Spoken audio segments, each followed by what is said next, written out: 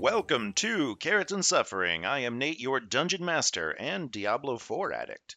Leave us a rating and review because that's a nice thing to do. Let's get into it. Last time on Carrots and Suffering. Our heroes had violently interrupted laborers thinking they were nefarious cultists, an act that will surely have repercussions, perhaps legal and slow, but more likely swift and extraordinary. Well, then you should not tell him. He looks at his two unconscious, one nearly dead companion. I won't tell him. I think there were 30 boats worth of people out there who realized something was up. I'm not that recognizable, she says in her giant hat. It was also night. I don't know how much they know it was us, but... The Death Priest Imston, an 800-year-old elf on death's door, invited Boulain to give last rites and instead received a kind of deathbed confession, exposing the ancient priest as a heretic, bent on bringing back into worship long-forgotten gods from her youth. And then Astragarian Contessa did something. I wasn't important enough then to know. But all of the gods went silent. All but 10. They killed our gods, Boulain. They literally killed our gods. Xeris used the cursed power of Nodig, his red dragon-possessed, dragon-slaying glaive, to remove the mystical power and value from the bone dust previously stolen from Boulain's catacombs, removing the magic ritual component from the playing field. I'm talking about a ritual I happen to have learned that can remove the value of an object, usually rendering it inert for any purpose other than being the object. Our heroes visited the mercenary company, who hired the laborers constructing a nefarious ritual around the centuries-old dead dragon turtle skeleton, and with a crisp bribe, identified House Zestildi as Imston's accomplice Coinlord, and found a warehouse where the ritual work was likely being conducted. Creighton just puts 5 gold on the table and slides it over. Maybe that'll hold He it. scoops up 5 gold and says, "All right. You didn't hear it from me, though. For 5 gold, you didn't hear it from me." And the Coinlord politics begins, with outreach by houses looking for dirt on other houses.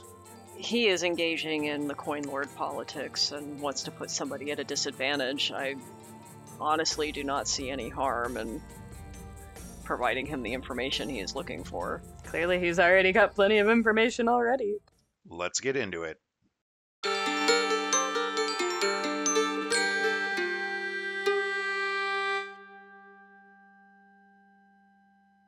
Alright, well, one thing I have not done is gone to look in on my granddaughter. Perhaps I could go talk to her tomorrow, if she is in port. Ooh, I want to meet her. Yes, you all are welcome to come. I was thinking I would finish this game with Creedon. Yes, Or at least absolutely. actually finish a game. Yes, Boulain, do you mind if I speak privately with Xeris? Not at all. She will go to the bar and actually do a message of sending to her granddaughter and say, if you are in town, I am at the Ghost Ship Tavern. We'll be there momentarily. All right, well, as You Creighton, wanna I roll assume for the is... game while we talk, yeah, or- sure, but I feel like Creighton would have to roll with disadvantage because I can only imagine that she is dog shit at Dragon Chess. She barely knows how the pieces move. Like, it's a horsey.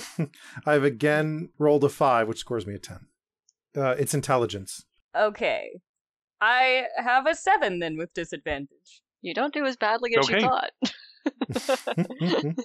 So you wanted to talk about something. Yeah, I noticed in the lighthouse that you cast a magical armor on yourself, and that's a trick that I know as well. One of the things that I know about it is that it's not something that you can learn in books, which is why the particular type of magic that I do, well, it suits me pretty well.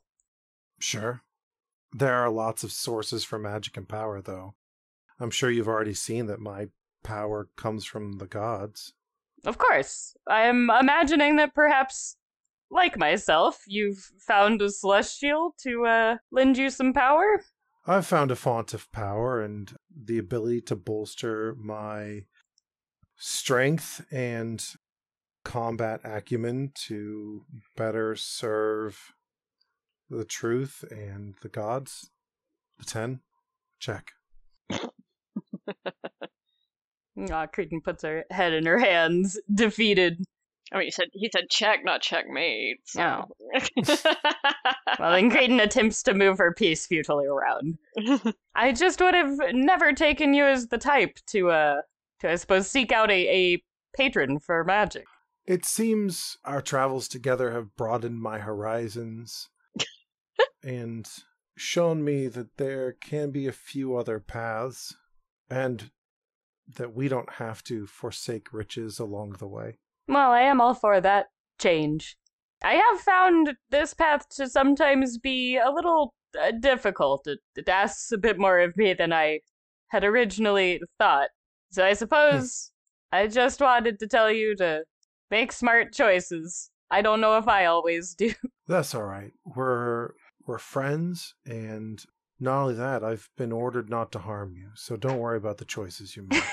I'm sorry, not to allow harm to befall you. Okay, that sounds a little better. Did you want to harm me? Checkmate. No, of course not. No, of course not. I don't want to harm you, no.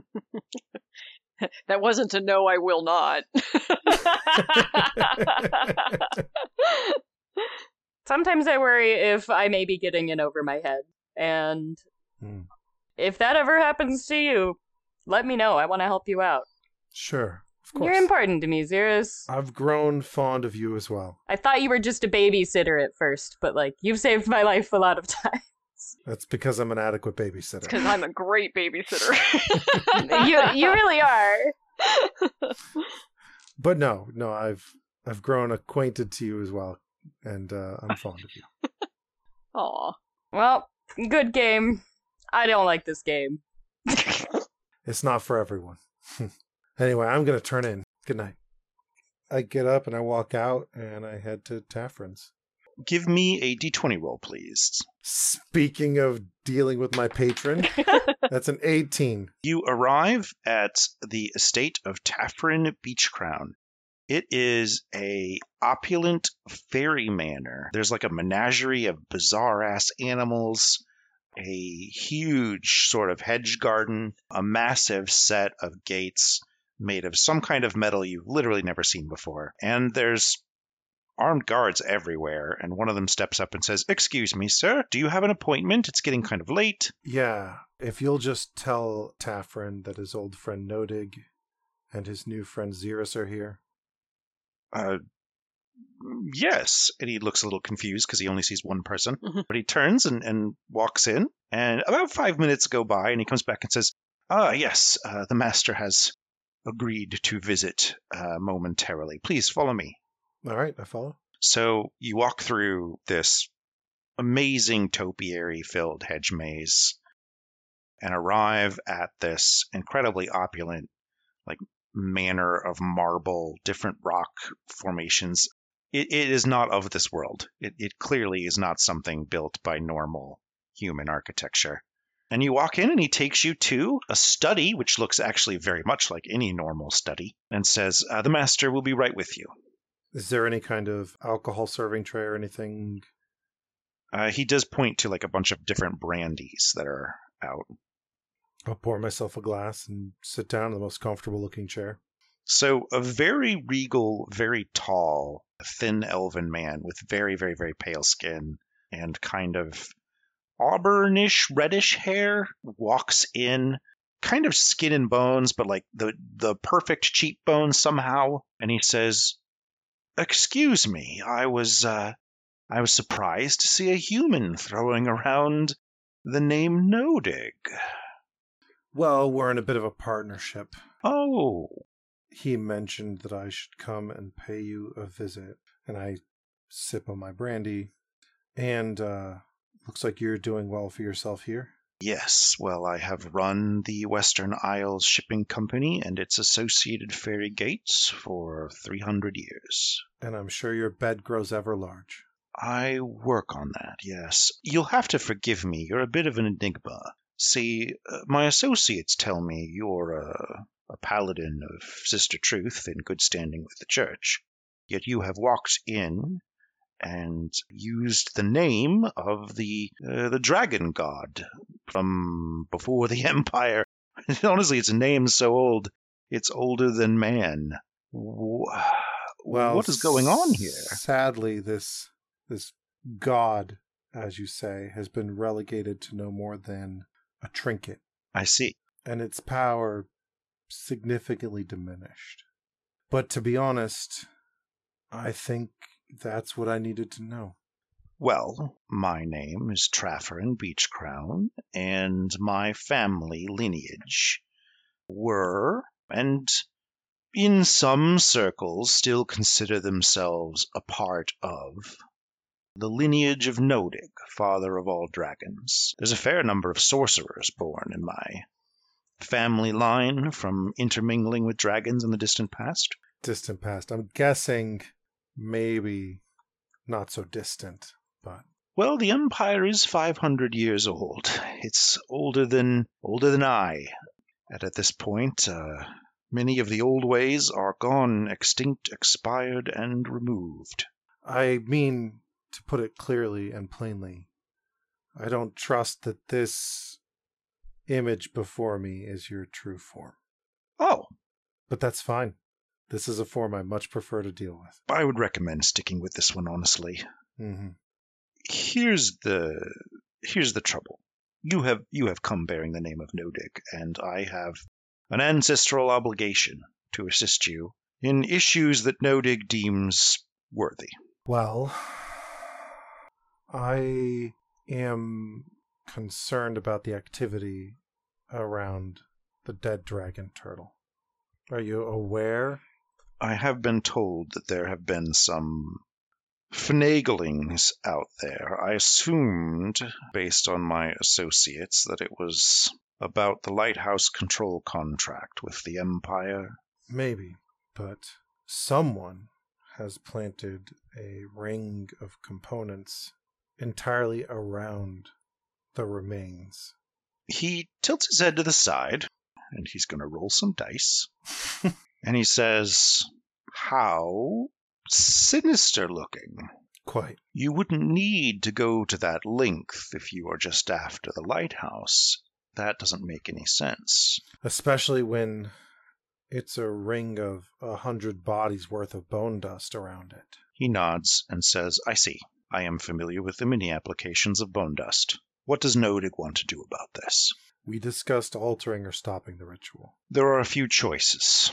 Do you know the nature of the caster who is going to lead the ritual? Oh, is it divine in nature? I imagine so. A supposed priest of the Silent Judge. But I have suspicions that's not who they serve. That doesn't sound right. Well, in an unrelated note, completely unrelated, we were given tips that a vestige was here, a remnant of Vecna. Oh, an elven god. Fascinating. Sorry, forgive me, I'm very old. An elven Entity. heresy. Yes. Yeah, let's go with that. That's much better. A poser god. Here's my immediate take on this. I have some mystical expertise. I am very familiar with the arcane arts, and I am guessing, based on the reagents, that this is an attempt to reanimate the creature. Presumably, over the years, archaeologists and herbalists and clerics have all reviewed the remains, and it is the presiding belief that the creature died of old age, which means it can't be resurrected. It is reached its natural limit. The Silent Judge has removed its soul. It cannot return. Which tells me that only a reanimation spell would be feasible with the remaining reagents. If your trinket, as you said, was looking for a new host, one with a little more physical prowess, I may be able to find some rather rare fey herbs that, if added to the ritual, would allow an entity to intercept the prepped vessel. All right. That sounds like something that you should get to Jamud. Ah, yes. I've used Jamud's services in the past. I could step into this affair. It would involve me getting in between the shenanigans of other lords, but I am capable of doing so subtly. And what will you offer to grow this trinket's bed? I have amassed great wealth. I'm sure you have. And just a small token of partnership. I can do you one better. How about the exact location of the horde of the swamp's black dragon? That will do nicely. And he stands up and walks over to his study and sort of pulls out some reams of paper and comes back and slaps down a map of the swamp. The swamp is generally uncharted territory because it's like really difficult to figure out what is a stable piece of land when you're in it. But he slaps this thing down and basically says, the lizardmen are experiencing a civil war at the moment. A faction has broken off to worship some, I don't know, crocodile thing. And Dragon has taken this as a personal slight. I think we all would. Yes, one of those factions is down here, and he sort of points to a spot on the map that is not too far from Turtle Bay, sort of northeast. This is the one that appears to be most interested in the crocodile. And then the traditional seat of our black dragon is here, and his horde is located in a snarled twist of trees, ancient and old, only accessible by going underwater through an archway made of tree roots. I see. Thank you. Anything in the horde when you claim it is yours, and my associates tell me that that dragon has been pulling together that horde for some time, having found and looted the horde of a recently deceased red dragon. And do you know how aged or the name of this black dragon? Well, yes and no. I know the name it calls itself, which is not necessarily the same as its true name, if you will. Of course. Bicenth, the Silent Fang, self-proclaimed god king of the swamp. Again, aren't we all? Bicenth is definitely an adult, but far from an ancient. Dangerous. Extremely dangerous. Definitely. But currently preoccupied with trying to regain control of his rebellious servants. If I have need of you again, I will return, and you can seek me out if you need. I would love to continue conversing and negotiating with any associates of Nodic. Excellent. Tip my glass to him, finish it, and start walking out. All right. And then it's time for me to go to bed. Creedon, you are in the inn with Boulain when a group of pirates walk in. There are 6 of them. They are fairly well dressed, but you can tell that they are still wearing seafaring clothes, and your guess is that they're pirates, mostly because they're definitely not Navy, and they're definitely armed. How are their hats? Stylish. Nice. Big and feathery, generally speaking. One of them goes, Grandma! Boulain winces a little at the name Grandma, but she gives her a big ol' hug and says, Simi, it is good to see you. You haven't aged a day. I know. She says, I bought you a little something, and she pulls out the hat that she bought for her the first day we were here and says, I thought it would be a good blend of your style and your grandmother's taste. She says, it's gorgeous. It's perfect even. Mate. And someone steps up and she says, this hat, back to the ship immediately. Give it a place of honor in my cabin. They nod and disappear. And she says, so, are you here with friends? This is my friend Creedon, and this is her friend Dread, and this is Max. Creedon prestidigitates good smell on Max. And Boulain will signal the innkeeper to bring around her drinks. I'm gonna make him smell like good Old Spice. He basically says, hey, I'm Max. I'm a churchy guy, I guess. But, I do what I can. And he sort of leans in, and she kind of tilts her head to the side and says, Grammy Boulain? Yes, 12. Is this what I think it is? I have no idea what you think it is. Oh, okay. Let's get a drink, Max. But I do need to talk to you, Simi, before we head out for the night. Yeah, let's do that first. All right. Max, give me a whiskey and I'll be right over. Also, tell me everything about you. How'd you get into the pirating life? Is it for you? I inherited it, and it's wonderful. Simi is a privateer. I'm sorry. Yeah, that's true. Privateering I life. work for the coin lords in particular, but it's a safer gig than just roughing it on the high seas. Comes with a little bit more respect, but still requires a good left hook. Do you have your own ship? I do. You're a captain? I am. That's why you have the biggest feather. Yeah, that's probably the reason. What can I do for you, Grandmama? We have caught wind that there have been a lot of sightings of the Endurance. I wonder if you have seen it, since you probably get a close look. We outran it a What? couple of weeks back. Yeah, we outran it. The Endurance gave chase and we outran it. There's something, oh gosh, I don't know how to describe it. They're not dead. They are undead? No, there's something else. Marauding cannibals? Unkillable marauding cannibals? Good gods. It's not the Endurance. They are pretending to be the Endurance. They are a trashed ship. They look like a ghost ship, but if they get close enough, they're alive. You say you had to outrun it. Was it hard, or was the ship beat up enough that was easy? It was actually a little difficult. My ship is fast, particularly fast. They look like an old trading ship, small stature, designed to go to one of the sort of little outposts on the edge of the Great Wastes. Sizable, though, probably a crew of a dozen. But one of the faster ships out there. We were faster, but they got a little close before we managed to get the right tailwind. Well, Simi, have you been out since then? Oh, yeah. Okay. I'm not sure how to describe this, but you'll believe me. Always. We outran the ship, but when the first rays of the sun appeared, it disappeared. Like it was never even there, not even a ripple in the water. Could this have been an illusion or magic? They threw a lot of spears at us. Before or after they went invisible? Before they went and disappeared. After the sun came up, we were safe. Like I said, not even a ripple in the water. But there are some spear holes, gashes in the side of my ship, so whatever they were throwing wasn't an illusion, but it disappeared with them. Are you the only one they have chased, or has everyone been dealing with that?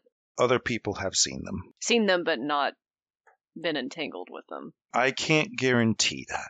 It seems, if they get a hold of someone, they eat everyone on board and leave a floating empty ship. How many floating empty ships have there been? Fishing boats, several small ones. No pirate vessels, though, but that doesn't stop them from chasing. This is alarming, Simi. I mean, I remember the Endurance, tales of the Endurance from when I was a little kid. What I can tell you is that is not the name of this ship. Did it have any name on it? Not that I was able to tell in the dark. It certainly didn't say the Endurance. Like I said, it looks like a shipping vessel. Old, badly damaged. Looks like it's been through a typhoon. But you say the crew were alive. Very much so. Hmm. Shouting, whooping, hollering, begging, crying. I don't think they're sane, but they're there. Good grief. You would not think a crew like that would have the discipline to give significant chase, would you not? I wouldn't describe anything they did as discipline. Felt desperate. Whatever it is, it's madness. Well, it is my job to worry about you and also to warn you to be careful, but I probably do not actually need to tell you that. If you want to go looking for the Endurance, we could go starting a fight, but if you'd want us to be careful, we'll just continue avoiding it. All right.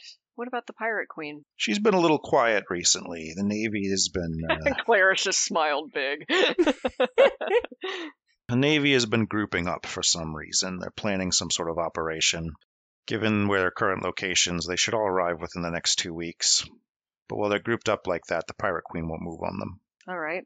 That is good to know. One less variable we have to worry about at the moment. So the problem that arose that made me ask you to help me get out of town before, I know that Taman is still around. Do you know if his friend is still around? His friend left town. You are positive? 100%. Okay, good. His friend asked a few too many questions. I assume you encouraged his leaving. I don't think you'll see him again. All right, well, thank you for that. Creedon, do you have any other questions for 12? All of them. All of them? She's like, were you born in Turtle Bay? Yeah, basically. Technically on the boat. Wow. That would be pretty rough. I mean, Turtle Bay is a great city. You can pretty much do whatever you want. Tell me about your mom. Boulain doesn't talk about her family too much. She was a great woman, terrifying, truly a shrewd businesswoman, and really good with sabers. Is she gone? Yeah, she's gone now. Creighton looks sadly at Booley. 12's mother was captaining the ship when 12 came along, so 7 and I mostly raised her in our house. And then when she was old enough, she went to sea with her mother. Sea life's a little dangerous, but who wants to live forever? Speaking of not living forever, let's get some drinks, because there is a man with virtually no shirt on that wants to share a drink with me. I will not stand in the way of that. Enjoy. And she does put a hand on her shoulder and says, "Be careful, Simi, with the endurance." Oh. Also with Max's heart. Also with Max's heart. It was broken recently. He's giving off rebound vibes right now. I'll hang out with him a little bit. A little bit of a confidence boost would do wonders for him. Well, I think I am headed home to bed, so enjoy your evening. Absolutely. Creedon, you are talking with a pirate. Yep. When in walks just a ripped guy. Absolutely, like head to toe. He is twice the size of your average man. You think he's maybe 7 feet tall. He might have some giant blood in him. He's hugely broad, and he has a long sword strapped across his back, and he has some mail plating across his torso and thighs. And he looks around the room, heads up to the bar, gets a drink, walks back over, and looks directly down at you, Creedon. He's just like towering over you.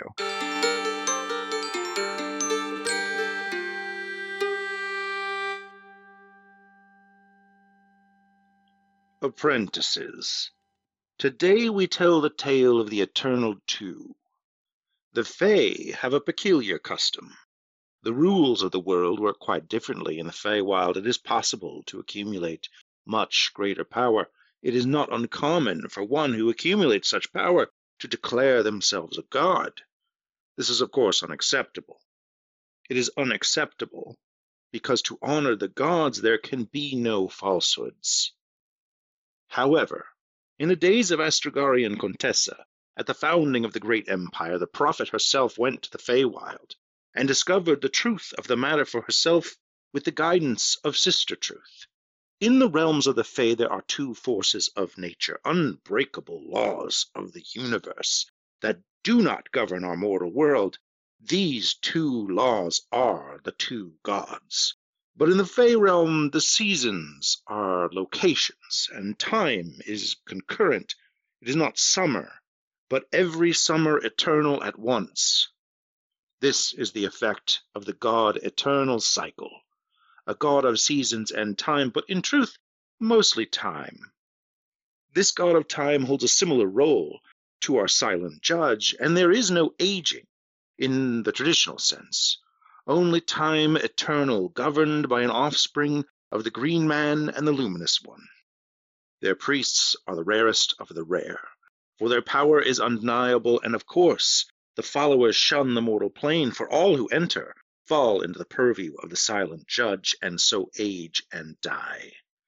Then again, each season comes with a set of common traits bound into each citizen, as surely as divine mercy has given us all love and emotion. Summer is wrathful and fierce, while spring is joyous and idealistic. Autumn, fearful and somber, while winter is cold and harsh.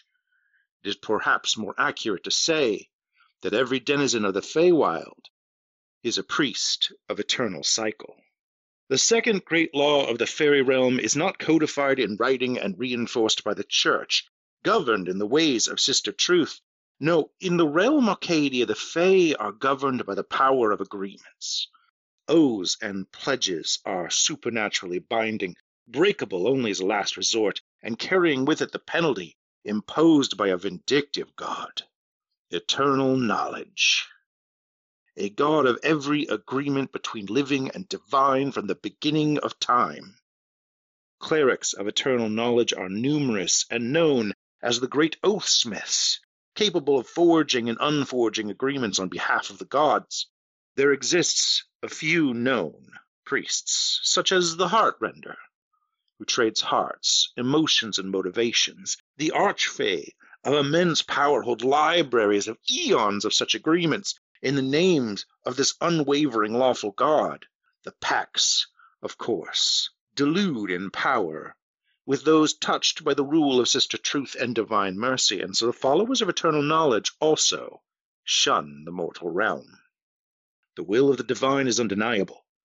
The realms separate yet connected, the people separate yet connected. It is heresy to bring the gods of time and the god of oaths to the mortal realm, just as it is heresy to take death and love into the Fae. To challenge this balance is to challenge the gods themselves. Do not fear the Fae, for they live here. They fall under the sway of our gods. But best not to stray too close to the Fae wild, for you may find yourself abandoned by the divine and in unfamiliar lands. There's your lesson for today, apprentice. Back to work.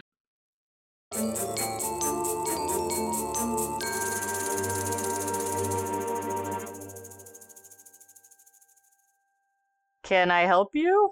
You, were you on the turtle last night? I have no idea what you're talking about. Roll me deception. Yeah, I was in the Turtle, that bar down the street, right? That's a non-natural 20. Creighton's pretty good at lying. He looks at you and says, all right, do you know who was at the turtle last night? But why would I know that? One of the people at the turtle was wearing a Hawaiian shirt with no buttons. I have seen dozens of people wandering this town with Hawaiian shirts unbuttoned. Max says, you want me to handle this one, Creighton? She shrugs. I'm sorry, sir. Do I know you? Yeah, I who's Creighton?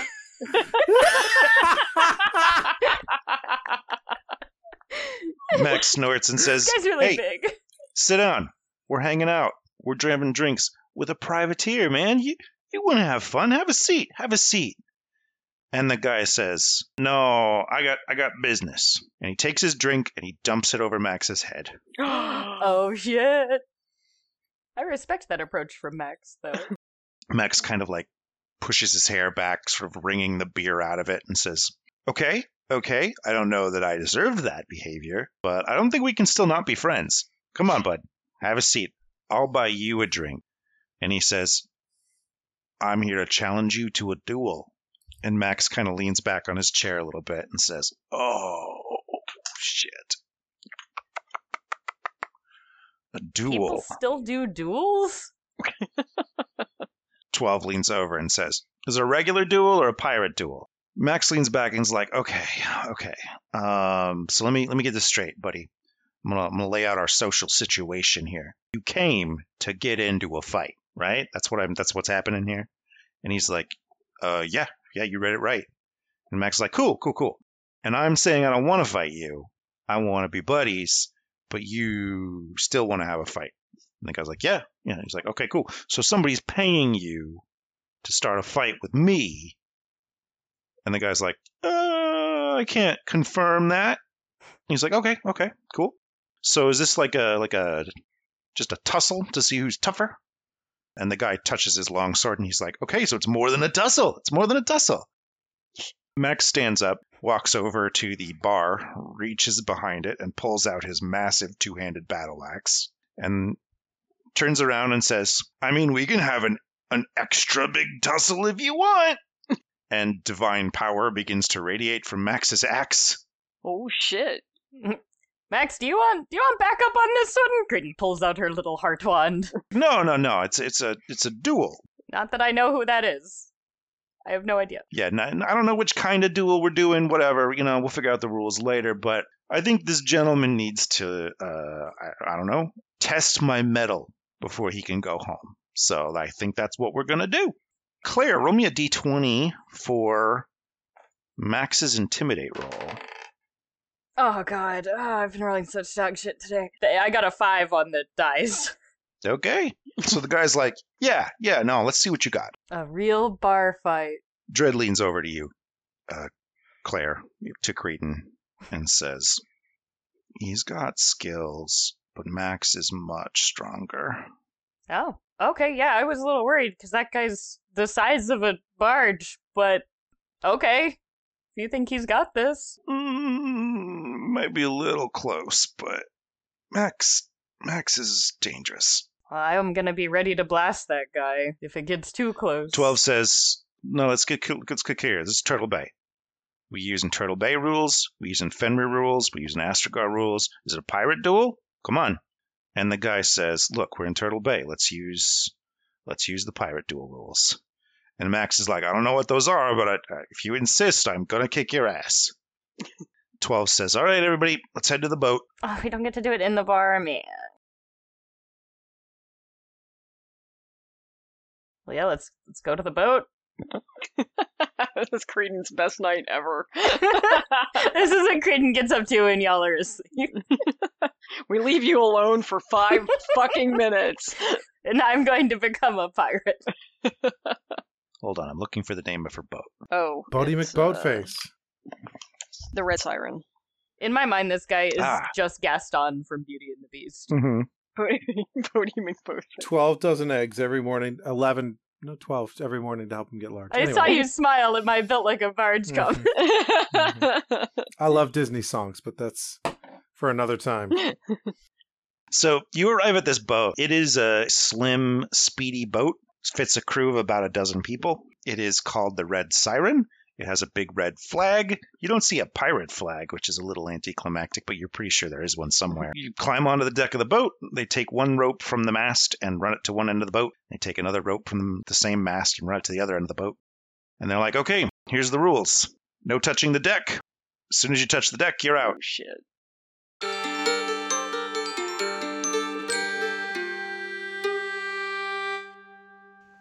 Max and the stranger grab ropes on opposite sides of the ship. The stranger has come ready for pirate rules and wields a sword in one hand with a rope wrapped around his wrist and his foot. Max tries tying the rope to his waist in hopes that he'll be able to swing his two-handed axe. The two men fly towards each other as the duel begins. The stranger deftly swings across the ship, while Max careens, spinning uncontrollably, just attempting to keep his head above his feet. The two men slam into each other, and Max finds himself flailing in the face of true skills. Max's divine rage swells his muscles. He grabs the mast, climbing his way to higher ground and abandoning the rope. The stranger attempts to follow, but now Max has gained the upper hand. Holding the mast with his legs, he bends upside down to swing at the stranger, knocking him off the mast. Wounded, the stranger relents, releases the rope, and lands, injured, but safe, on the ground.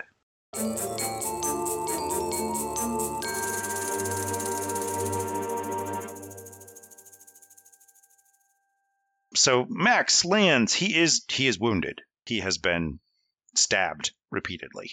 But this guy is in far worse shape because he has been hacked brutally twice. And the guy lying on the ship's deck coughs and says, okay, you win. Max helps him up and says, nice job, and punches him. And the guy's like, oh, fuck! You lose, though. Drink's on you. Puts the guy in this friendly headlock and starts walking him off the ship. Dang, Max is hella cool now. 12 is like, okay, yeah, all right, I could do this. How late are you staying up partying? I feel like Creighton's pretty amped and does not usually stay up late because she appreciates her beauty sleep, but like, I mean, she's getting to hang out with pirates, so she's gonna be up. She'll be hungover this is her, like, out of her sheltered home party phase, right? Is just all in one night. I probably roll in, like, as the sun's coming up. Okay. It's gonna be one level of exhaustion sort of next day. So Max tries to figure out who paid this guy. He does not roll well on persuasion. Ooh, can Creedon try? Yeah, sure. Dredd should try. And on persuasion? But he could listen. He could deduce it. Yeah, Creedon will walk up and say, come on, you lost. You have to tell us. And we'll get a... Gotta get back up to that part of my page. 17. 17, he's like, oh, yeah. I mean, I don't think that was part of the rules, but I'll tell you what. You guys seem all right, and I'm just going to tell the guy that, I tested him, and they're actually a badass, so if he wants to fight you, he's going to need to send his best people. But, yeah, the Zastildi house is apparently pissed at you all for something. Ah, which is the same ones that we think are up to everything. Mm-hmm. Mm-hmm. I guess we probably could have guessed that because we did get that name before, but Anyway, I'm one of the illustrious Artemis Astildes house guard. Gotta be careful, though. There's 25 more of me where that came from. whale. Yeah, well, He walks himself home bleeding. the Dark Arbiters have our own numbers. We're coming for you. You Credence don't had do some that, drinks. right? Oh, she's had drinks. Credence Oh, had some God. drinks. Oh, God, she picks fights when she's drunk. Creighton's very excited. He's in no shape to keep fighting, but seems to laugh it off and walk on out.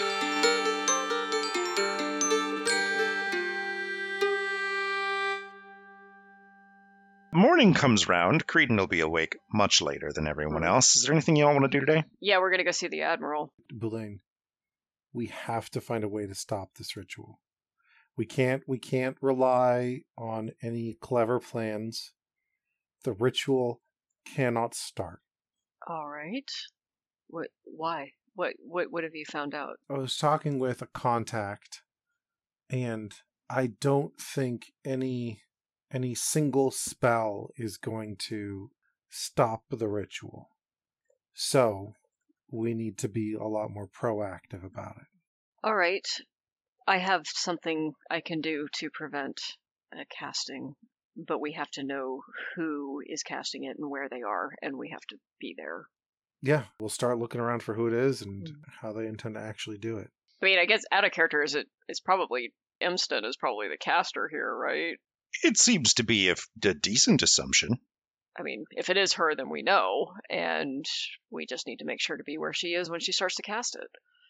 So you head into the Admiral's office. Several people are ushered out immediately, and he says, "Hey, what's the update?" Boulain smiles a little bit and says, you are starting to make me feel important, Admiral. Well, it won't last, but you, I assume, didn't come back here for nothing. So Absolutely not. what's the state's business First now? of all, Emston is not the approved priest to take over my duties here, and you need to send for another from the temple, and I am worried about what happened to whoever they tried to send. Okay. Second, we have investigated the mischief around the buoys in the bay, and we believe there is some pretty nefarious activity surrounding the turtle itself and the lighthouse, and we wonder if you could station a small garrison at the lighthouse to deter further activity out there at night. Oh boy. You're making a big ask here, because that's going to piss off at least one coin lord. Kindly roll me persuasion. She says if it helps, we know which coin lord. It's not bad. That's a 17. So the current house owner, the person who owns the contract, is responsible for the security, is Nem Shavretsky. And if I give the Shavretskys cause to believe I don't trust them, I could violate that contract. Could you frame it as you are suspicious about the activities surrounding the lighthouse and you wish to bolster their security? I can, but that gives them an opening to turn down my assistance and send their own security. Is that sufficient? Boulain looks at Zurus. Yeah, maybe our own plan of hiring our own people is the better one here. If they are beefing up security in whatever way, then, that would probably be, I mean, we basically need them to be on the island and shoot at anybody who shows up. It's the second part that I'm worried about. I don't know that hired will do much than not let people on the lighthouse land, not boats around it. And the problem is what the boats are doing around it. Yeah, plus we don't really know if we can trust this other coin lord. I mean, it's possible that they could also be involved. I don't imagine they are owning it and having an interest in it, but, Well, Admiral, there is something that is going to take place on that island, and it needs to not take place. I'll make a request of the coin lord. Let's see if he will allow me to place my garrison there. If he fights me on it, but sends his own garrison, that's probably the best I can do. All right. I appreciate you sticking your neck out, Admiral. I do what I can. Keeping Turtle Bay peaceful is like riding a tiger while holding its ears. I Forgot to mention the other day, Admiral, it's something that might actually interest you. Unrelated. We Sure. have recently discovered that there are people alive inside the Fenrir Thorn line. You had family there. Yeah, the Lunari family goes back to Old Fenrir. I do not know that there is anything you can do, but I thought that might interest you, is all. I'll look into it. It's potentially very interesting. Plus, it's the Empire's duty to save people in distress. I do not know where they will get with that.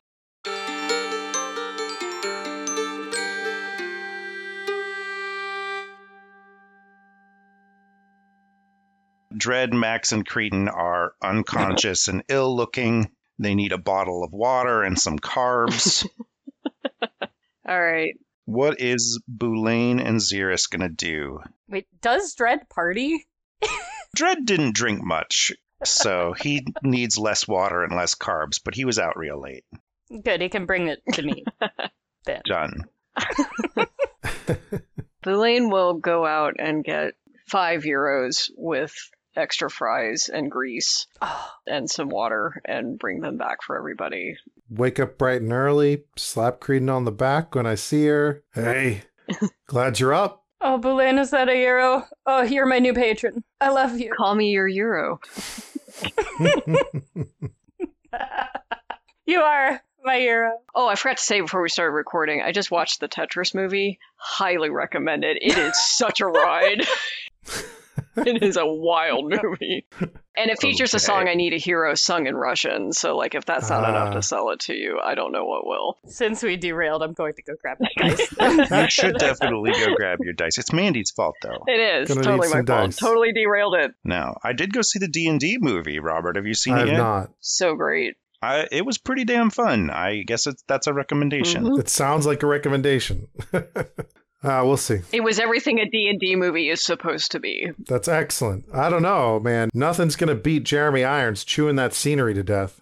Today I get to roll my Creedon dice. Oh, boy. Oh, you get the new dice from Julie? Yeah. Mm. Yay. They're so Yeah. cool. They have skulls in them. Am I the baddie? Maybe. No, but you're the cutest little baddie we ever had. Mm-hmm. It's like an angry kitten. True. So, day 3, Max and Dredd roll out of bed. Dredd is pushing Max, who has now overdone it 2 days in a row. And Max says, hey, we got some leads last night on who could be our third party member, to get Sharp Edge of the pub back up and running. So, I think we're going to go, interview him this morning. You guys want anything else done? Who did you find? Oh, man, that guy that wanted to throw down with me on the boat, he's up for an interview. There was a throwdown on the boat? Oh, yeah, no, it was... Oh, yeah, Max is really cool. Yeah, there was a guy that came in, challenges to a duel on behalf of Pirate the duel. Coin Lords. It was awesome. Which coin lord? Zastildi. Boulain looks at Xeris, says, well, they were upset about the activity at the lighthouse? I mean, they didn't say that. Basically, they came out and they were, testing our iron, and I whooped him. So, I don't know what that means. And Dredd says, it means that if they decide they don't like us, or they can't use us, they will send very powerful people. Oh, good. Was it a regular duel or pirate rules? Max is like, pirate Pirate rules. I'm never dueling another way ever again, man. It was so cool. He was swinging around on ropes. Hmm. Hit the other guy with his axe a bunch. It was pretty tight. It was pretty close. But he pulled through. Pirates duel on ropes? It's a swinging affair. They put them on ropes at opposite ends of the ship, and they cannot touch the deck. Huh. That's one way to do it. If you are thinking of swinging monkeys, you would not be far off. I'm thinking of two people getting ropes tangled and then kissing while trying to wildly swing at each other because they're too close. That would have also been very cool, but this was different and very cool. Best strategy I ever saw was somebody tangled around and they twisted, and then he just cut the ropes. I was going to say, why not just cut the rope? Yeah, that makes a lot of sense. Dredd says, I think it's probably less lethal than a normal duel because there's an additional lose criteria. Yeah, all right. This is true. That makes some sense. When you're at sea and you have two pirates dueling, you would really prefer them not to die because you need the crew members. So Max says, yeah, we got a couple of leads on people. There's someone called Miri Soft Touch that I'm supposed to interview, and then someone named Owen the Shield, a couple of other local mercenaries looking for work. So I'm going to go interview some folks. I would be surprised if Owen comes with you. He has his whole family here. Oh, you know Owen? Yes, we met him in Palmville. Oh, okay. So is that like an endorsement, or should I He is a blacksmith. That doesn't sound useful for dragon fighting. All right, okay, I'll see what I can do. Come on, Dread. Let's go find these people. Wait, Mary Softtouch was from Highlock. Miri Soft Touch was the head of the Southern Thieves Guild. Wait a minute. You're bringing all the characters back. Just the combatants. We never actually met Mary. Mm-mm. Where's Bella? This lineup. Palmville. Bella apparently can't leave Palmville. Lame. Well, what shall we get up to today? We should sleep. How do you think Distilde will take the direct approach? Well, in some ways, he has already approached us. Indirectly. Yeah. So we just go say hi and parlay. You want to just knock on his door? I'm sure it'll be a little more complicated than that, but yeah. All right, we should go do that. All right, let's go. Okay. Wake up, Buttercup. We got work to do. Hope that Euro treats you all right. Creedon has to, if you have a spare veil that she can wear to shield her eyes from the sun. You've got a hat. You got a broad-brimmed hat. Oh yeah, do I have my hat? I'm rolling for it. I do have my hat. There you go. Okay, so you head out to House Distilde, which is this massive Pueblo-style manor. It's down toward the waterfront. It has its own little warehouse district surrounding it, and basically this big adobe retaining wall that runs around it. It frankly looks like a fortress. It has a massive gate, wrought iron and decorated, and past the massive gate is a small garden, mostly rocks and pebbles and things, like nothing to take care of. There's a few cacti plants that are decorating it, but you don't see any gardeners or anything.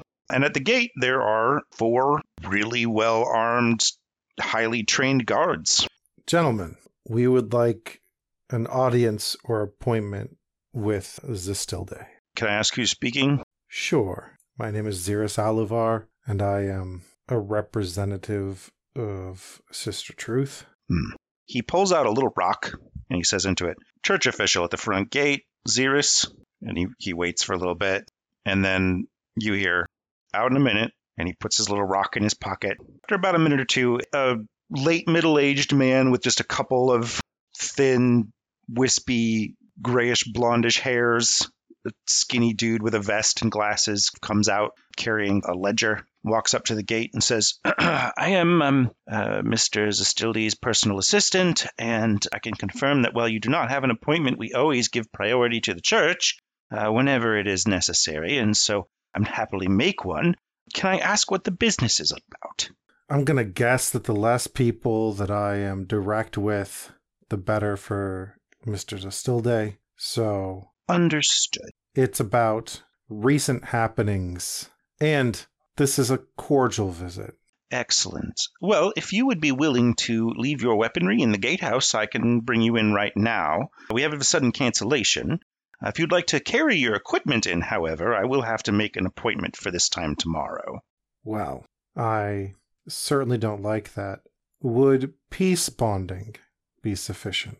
I'm afraid not. We have a strict policy. If anyone's going to bring weapons onto the establishment, security must have 1 full day's notice. I think we should see you tomorrow then. Very well. Belaine, Creedon, any thoughts? I have no weapons on me of consequence, but I understand that you do. Yeah, I also have no weapons. Yes, well, then I shall alert security to your appointment, and we will see you here tomorrow morning. Great. See you tomorrow. And he turns around and walks back in. The next item of interest on my list, Boulain, is the warehouse. I don't know what's on your list. I should like to find Emston. How would you suggest we go about doing that? I'm not sure. She seemed to indicate that she planned to leave the inn where Creedon met her. She looks at Sadie and says, do you feel like scouting out the town and seeing if you can find her? Actually, hold on. Gotta rewind. Does Sadie talk? No, she doesn't. I mean, I was just gonna roll with this. Yeah, no. You get an emotional connection in your mind that goes, no. Lazy bitch. Okay. All right. Well, she will say to Sadie, go ahead and stay aloft of wherever we are when we are outside. I would like to know if you spot her. Sadie flies up and takes a perch at the top of one of the buildings. I do not know what else to do. All right. I need 2 days before I can cast the spell I would like to cast. We're in Turtle Bay, and let's do as they do. So, if I could get 25 gold from everybody, we'll go hire ourselves a spy. Actually, that's not a bad idea. That is not a bad idea at all. She will hand over 25 gold. I will do it as well. And I cringe because I know what you're going to do with it. I'm going to pay a spy. Oh, you are actually going to pay a spy. Okay. You'll get your change back. Or, I'm just saying, we could investigate this ghost ship. We know that it was disguising itself as a trading ship of Sask's. Well, let's do that as well then. Let's hire a spy, get information from them again tomorrow, and spend today looking for a ghost ship. Do we want to enlist 12 in her crew? Yes. We're going to need some kind of seafaring boat that can handle combat, right? We will need to see if they are willing. They had to outrun it before. Yeah, you should know that it does not sound like it is actually a ghost ship. She said that the crew were alive and that they were marauding cannibals. Marauding unkillable cannibals is what she had said. I wasn't actually proposing that we go chase this ship, but maybe just try to gather some more information as to how a ship sailing under Sask's banner is full of unkillable people. She did say it disappeared at daybreak, but yes, she said the crew were unkillable cannibals. All right, let's go hunt some kind of base. If they're people, they have to be somewhere. But first, which mercenary company do you think is most appropriate to find a spy at, or some kind of investigator? She says, well, there are a few private investigators I could point us to. Maybe one of them would be willing. Let's go to the first one available. All right. They walked into my office. Yes. Cherry red lipstick, a cigarette on their lips, legs up to here. Turns out Boulain's all legs. And in a fantasy setting, you're like, that's a lot of legs. Right. It turns out Boulain likes to walk on her hands. Her legs are just all up in the air.